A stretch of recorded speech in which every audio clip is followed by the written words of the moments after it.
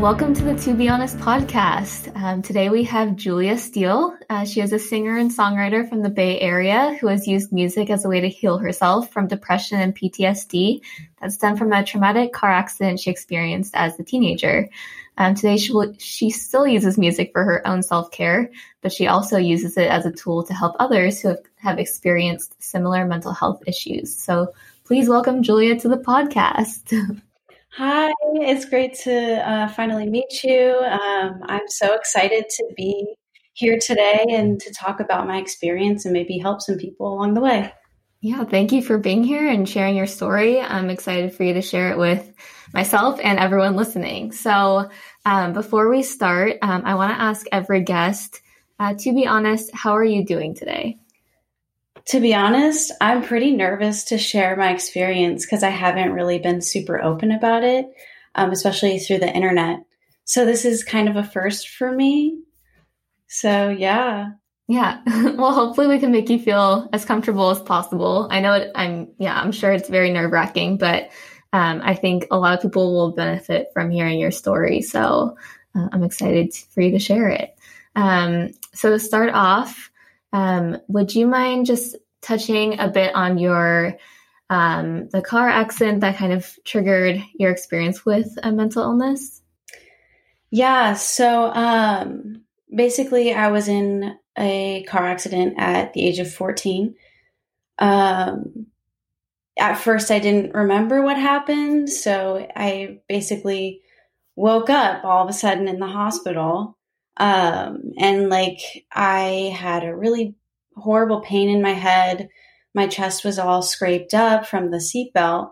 And my insides were like burning. And I was like, what the heck just happened? But I was like on a bunch of drugs and stuff like morphine and whatnot.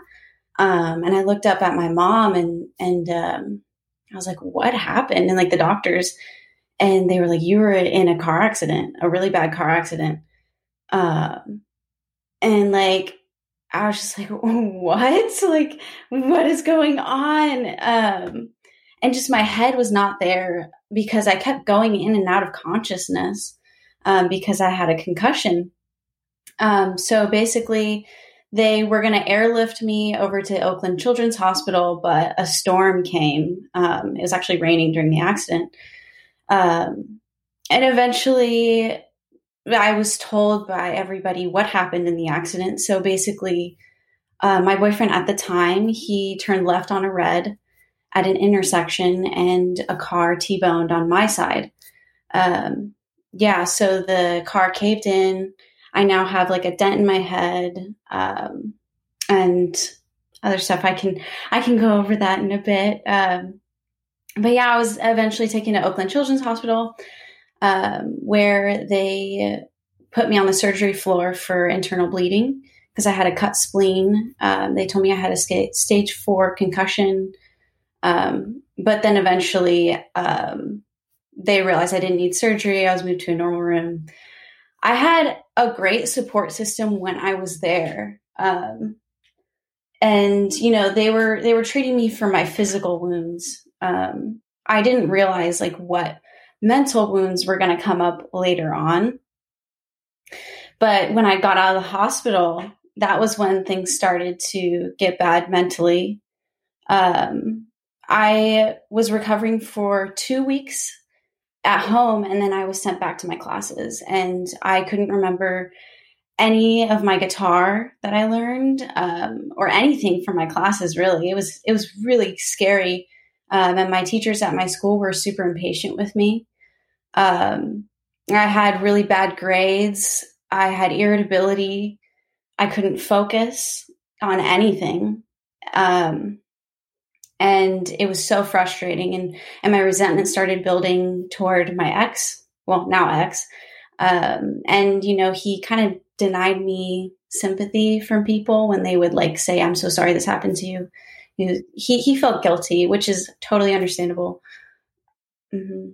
And then I went through like bullying from other girls. And it just got to be way too much. And I ended up being homeschooled for the end of my freshman year of high school, where I saw a neurologist and a neuropsychologist. And I was then diagnosed with PTSD, depression, and anxiety from the accident. And I've been living with it ever since. Oh, wow. So at what point did you, well, when you first started experiencing symptoms of PTSD and depression, did you know who to reach out to, or was it your own doing, I guess, to find help, or were your parents kind of supportive in that manner? Actually, I didn't have a name for it when I first started experiencing it. I was just like, what is going on with me? Like, I'm so unbelievably angry. Like, I was so irritable. I had these crazy outbursts, crying fits, and I just could not control it. It was just out of my control at that point, and nobody knew what to do with me. My teachers didn't know what to do. My parents didn't really know what to do, and I would ask them, like help me, please, and they were super supportive and got me the help I needed. But it's like when you don't know what it is, it's scary. I'm sure. Yeah, I can't imagine. Especially, it sounded like you were around 14 when this all happened. And at that point, you're still young and developing. And I mean, at that age, I didn't know what mental health was even. So I'm sure that's super scary and unfamiliar at that age. Yeah, definitely. Yeah. So when you received your diagnosis, how did that make you feel?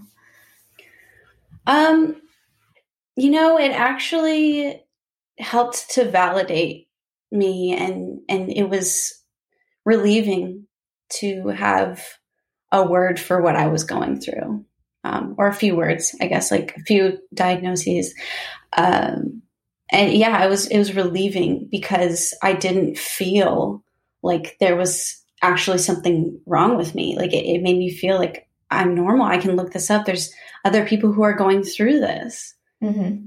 Yeah, I think that's so great that even though a mental illness is really scary and unfamiliar to people, it's something that kind of bonds you to other people and their experiences. Even though each experience is so different, it still is like a common, I don't want to say like a common trauma, but it does kind of like bond you with someone else, and you can relate to other people with a mental illness, I think.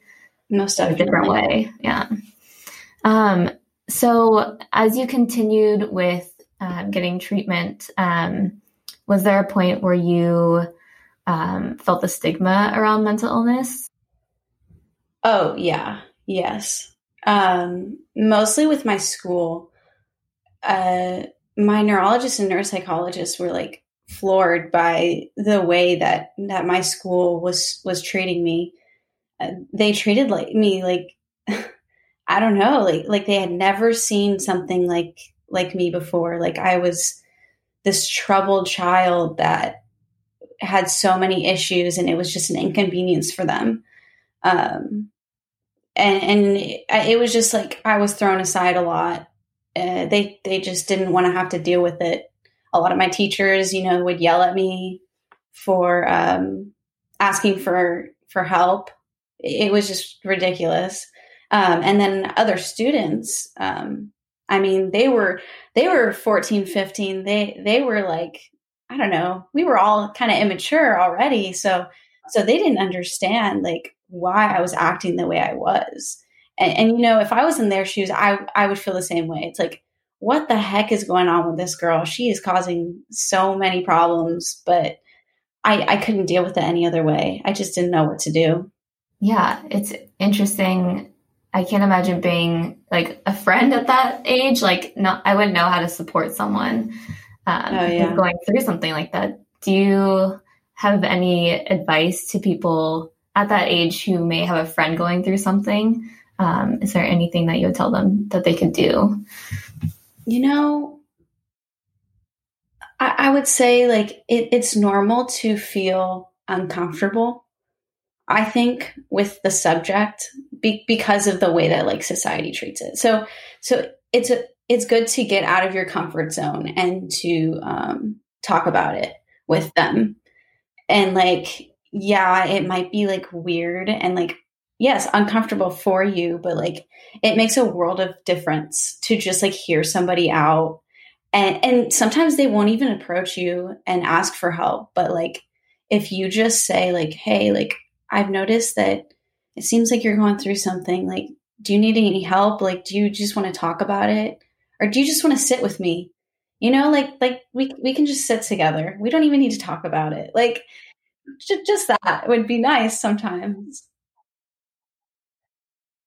Yeah, and and triggers, like that's a big thing. Is like discussing triggers is so important because those build over the day or like weeks. So like something might happen and you don't realize that it awakens an emotion that you've had buried. And if your friends, get to know your triggers, it's actually really important, I think. Mm-hmm. I think that's great advice. Thank you. Mm-hmm. I think it's interesting you touched on how your teachers kind of saw what you were going through as like a behavior issue. And it seems like, at least from my perspective, I've seen a lot of mental illness or mental health issues seen as behavior issues rather than looking beyond like what's happening and actually realizing there's something going on within the person's mind that is out of their control. I think that's really interesting. So thank you for bringing that up too. Yeah, of course. So I know you mentioned at one point that you 5150 yourself. Would you mind talking a bit about what that is and what that process was like? Yeah. So I hope I get this correct. I mean, I was 15 when I did it, but I basically asked the hospital. I called in, I think. And I was like, I need to go in, like, for my mental health. And when you do that, they send you into, or basically when you're at risk for like suicide, you go in and they basically make you sign all these waivers. And if you're underage, your parents sign it off as well. And they kind of gloss over what is going to happen. They're like, you're not going to be able to be in contact very much. And we are going to take over from here. My parents, they didn't want to do that because they were afraid. I was scared, but, they were like, we need to get her as much help as she needs. And I was like, I want to do this. Like, I need to go to the hospital. I didn't understand that, like, what that entailed and how bad the system is. Like, it is absolutely awful. Like, I went in thinking that they would help me. And like the moment that I was away from my parents, like, they didn't let me say goodbye to them. They put a security guard at my door. And like, they took everything away from me. All like physical items pretty much. And then like, I showed up late at night and I was put into a shared room with a stranger. And I was like, I don't know this person. It's so uncomfortable. And then they don't have a door to the bathroom. It's like a curtain. And they force everybody to take medication. People have bad reactions to it. And then they tell you that you're going to be outside for a couple minutes, or like not a couple minutes. They tell you you'll be outside for like a few hours a day. And I was there for 3 days and they literally had us go outside for like a couple minutes. It was insane.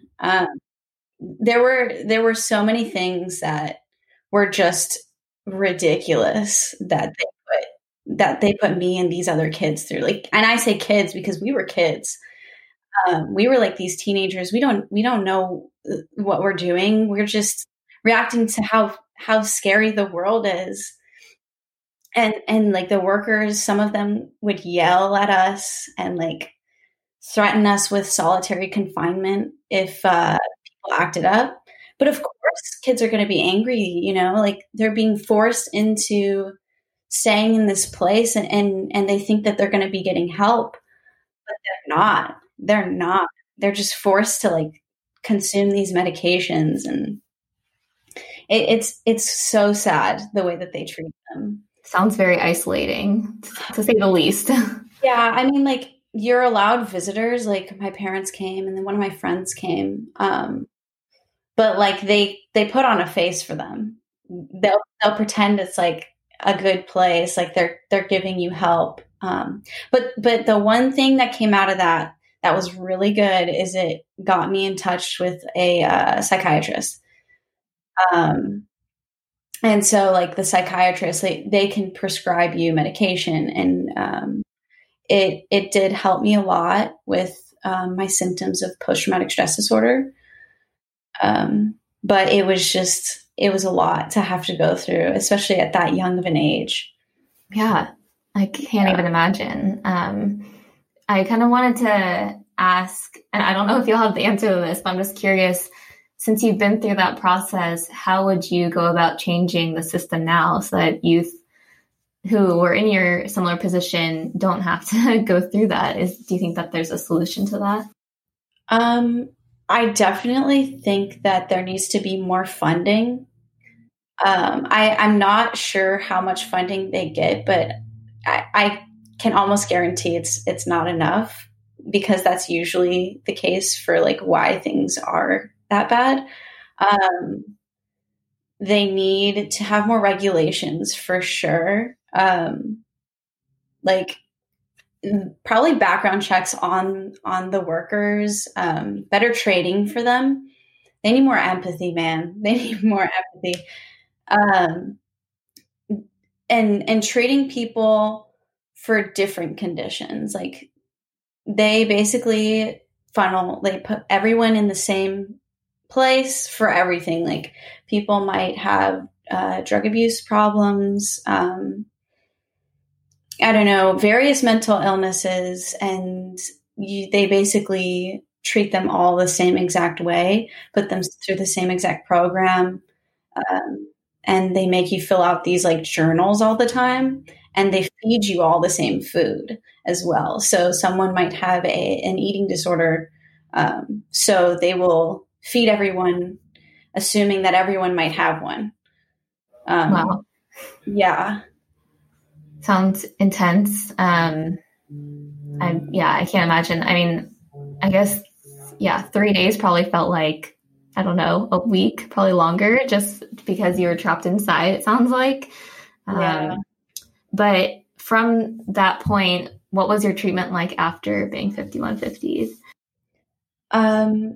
I was put in touch with like this psychiatrist, and he sucked. I mean, like, I'm glad I like was put in touch with one. Like I started seeing one. I'm pretty sure like it was like I needed to at that point. I mean, that's fine. Like I did need it, but he was terrible. He kind of just like signed off on things and didn't care about how I felt about anything. But then the second psychiatrist that I got from them, I requested him instead, because I was like, this guy sucks. He was better. He also lacked a lot of empathy. Every time I walked in, he's like, you're getting really skinny, and assumed that I like had an eating disorder or something. And you know, that's something serious that people go through. And if I had been going through that, I haven't had one, but if I had, I don't think that's the right way to go about it. First of all, just like the lack of empathy is just like, it floors me. Yeah. You would think that people working in that field would have the most empathy considering the circumstances, but it sounds like, I don't know. I don't know what the reasoning would be for, I think like you said, maybe a lack of training, and just lack of empathy. I'm sure there's people who work in that field that are great people. Like I'm so sure. And I did meet a couple of people that like made the experience a little bit better, but for the most part, it was just hell. I know music has been a large part of your life. So would you mind talking about like how you first became interested in music, and then kind of how that's helped your healing process along the way? Yeah. So, music has always been a big part of my life, because my grandparents and my mom were professional opera singers. Oh, wow. Actually. Yeah. Awesome. And super, super cool. It's a different experience than like what most kids might have. Mm-hmm. So it's definitely been like a huge part of my upbringing. We used to have like classical music all the time around us as children, me and my brother. But I didn't start like writing music until I was 14. I had been in bands since I was like 10, but yeah, like the writing part came much more after my accident, and it was like basically a form of therapy for me, a way of getting my thoughts and emotions onto paper and turning something that was so awful into something positive for me, a creative outlet. I made a band with my friend I made at school. His name was Cameron. He's incredible musician. And my mood started improving. I still had a lot of problems, but I was able to communicate my emotions to people, and people would listen to me because I was on a stage. Like they were basically like forced to listen, which kind of sounds bad, but like it was what I needed. Like I was like, yes, please listen to me. You have a platform to, say whatever you want. Yeah. And I was able to like sing this poetry and like sing about things that were kind of taboo to talk about. I don't need to go into detail about it, but things that were looked down upon to talk about with like people on a regular basis. So and it helped me make friends. It just really helped me connect with people on another level. Yeah. Do you guys still have the band today, or have you moved on to doing solo stuff? So the band was called Record Line, and we came out with an album when I was 16.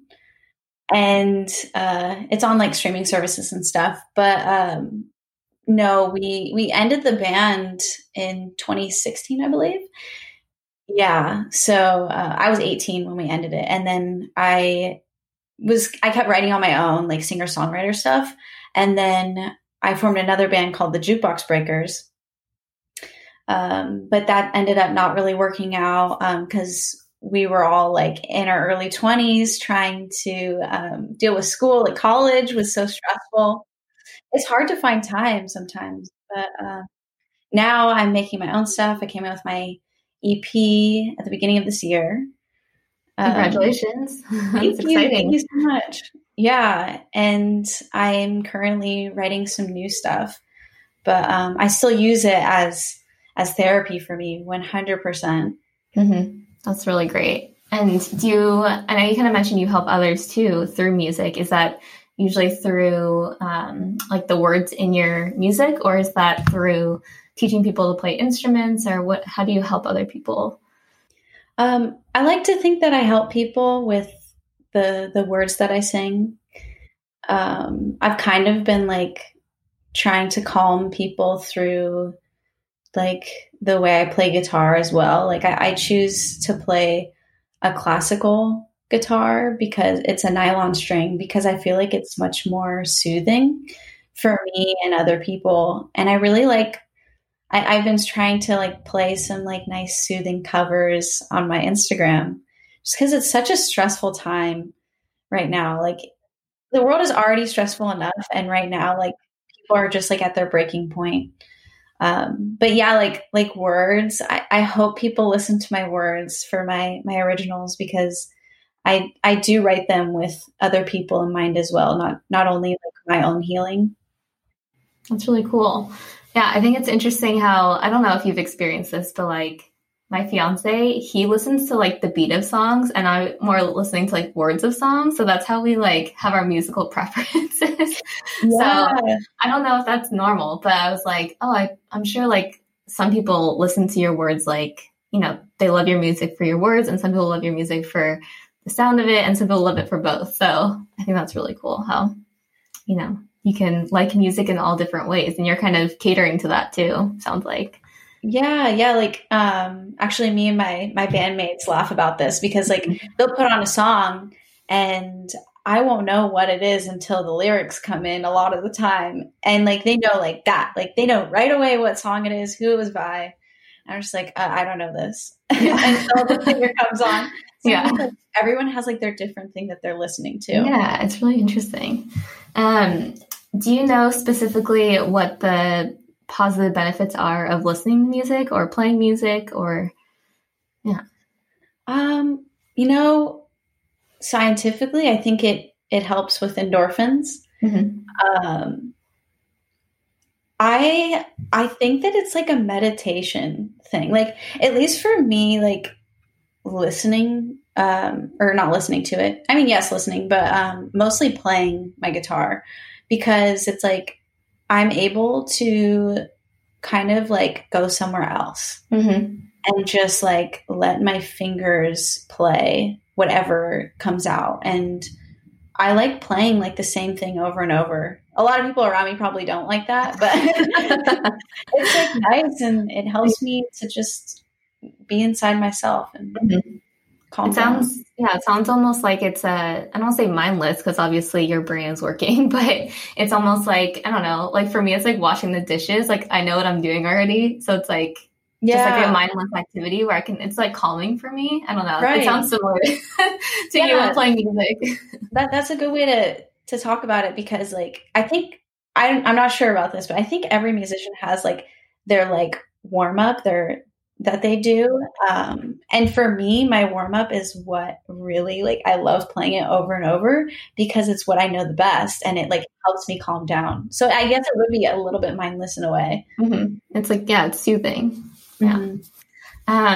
What advice would you give to someone experiencing mental health issues right now? Oh man. Definitely put yourself first. Don't let the opinions of others guide what is ultimately best for you.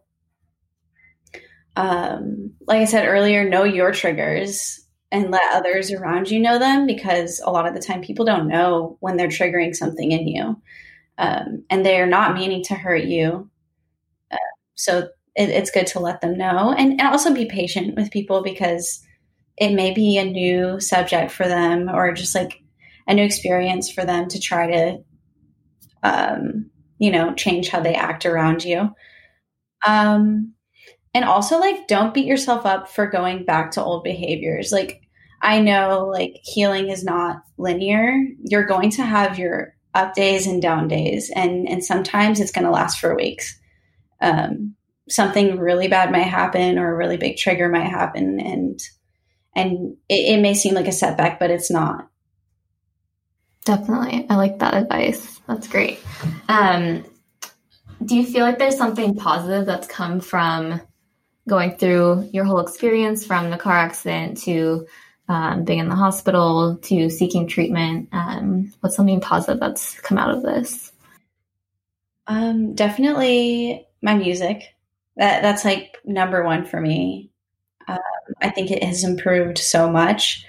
I feel like it has given me another kind of, I don't know, I would say like wisdom. It aged me early on, which is a blessing and a curse.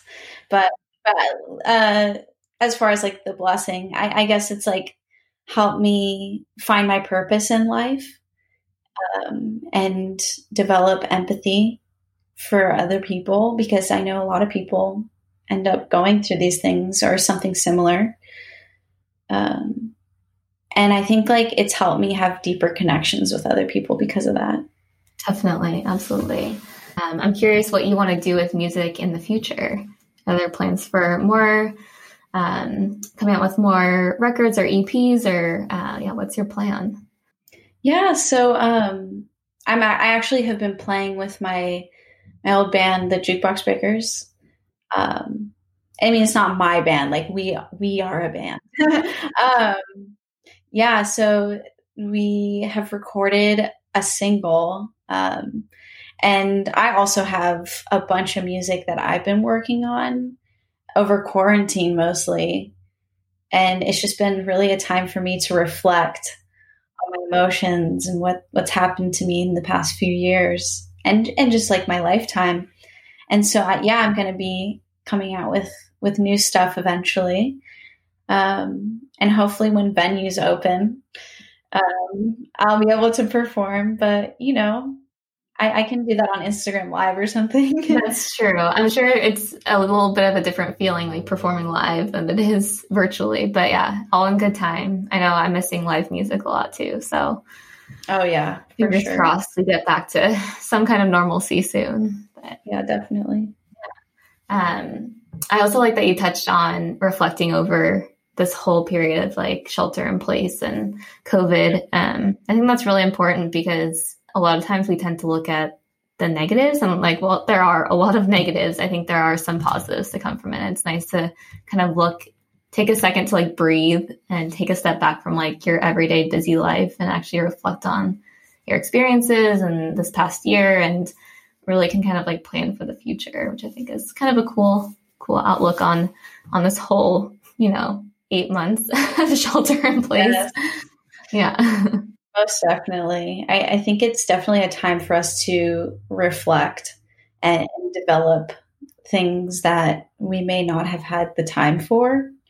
Would you mind sharing before we wrap everything up, maybe something that you do every day for self-care, something you do every week? Doesn't have to be every day. Yeah, I take CBD every day. And I also, I really like roller skating now. It's not every day, but I do see a therapist regularly over Zoom. But that's also not every day.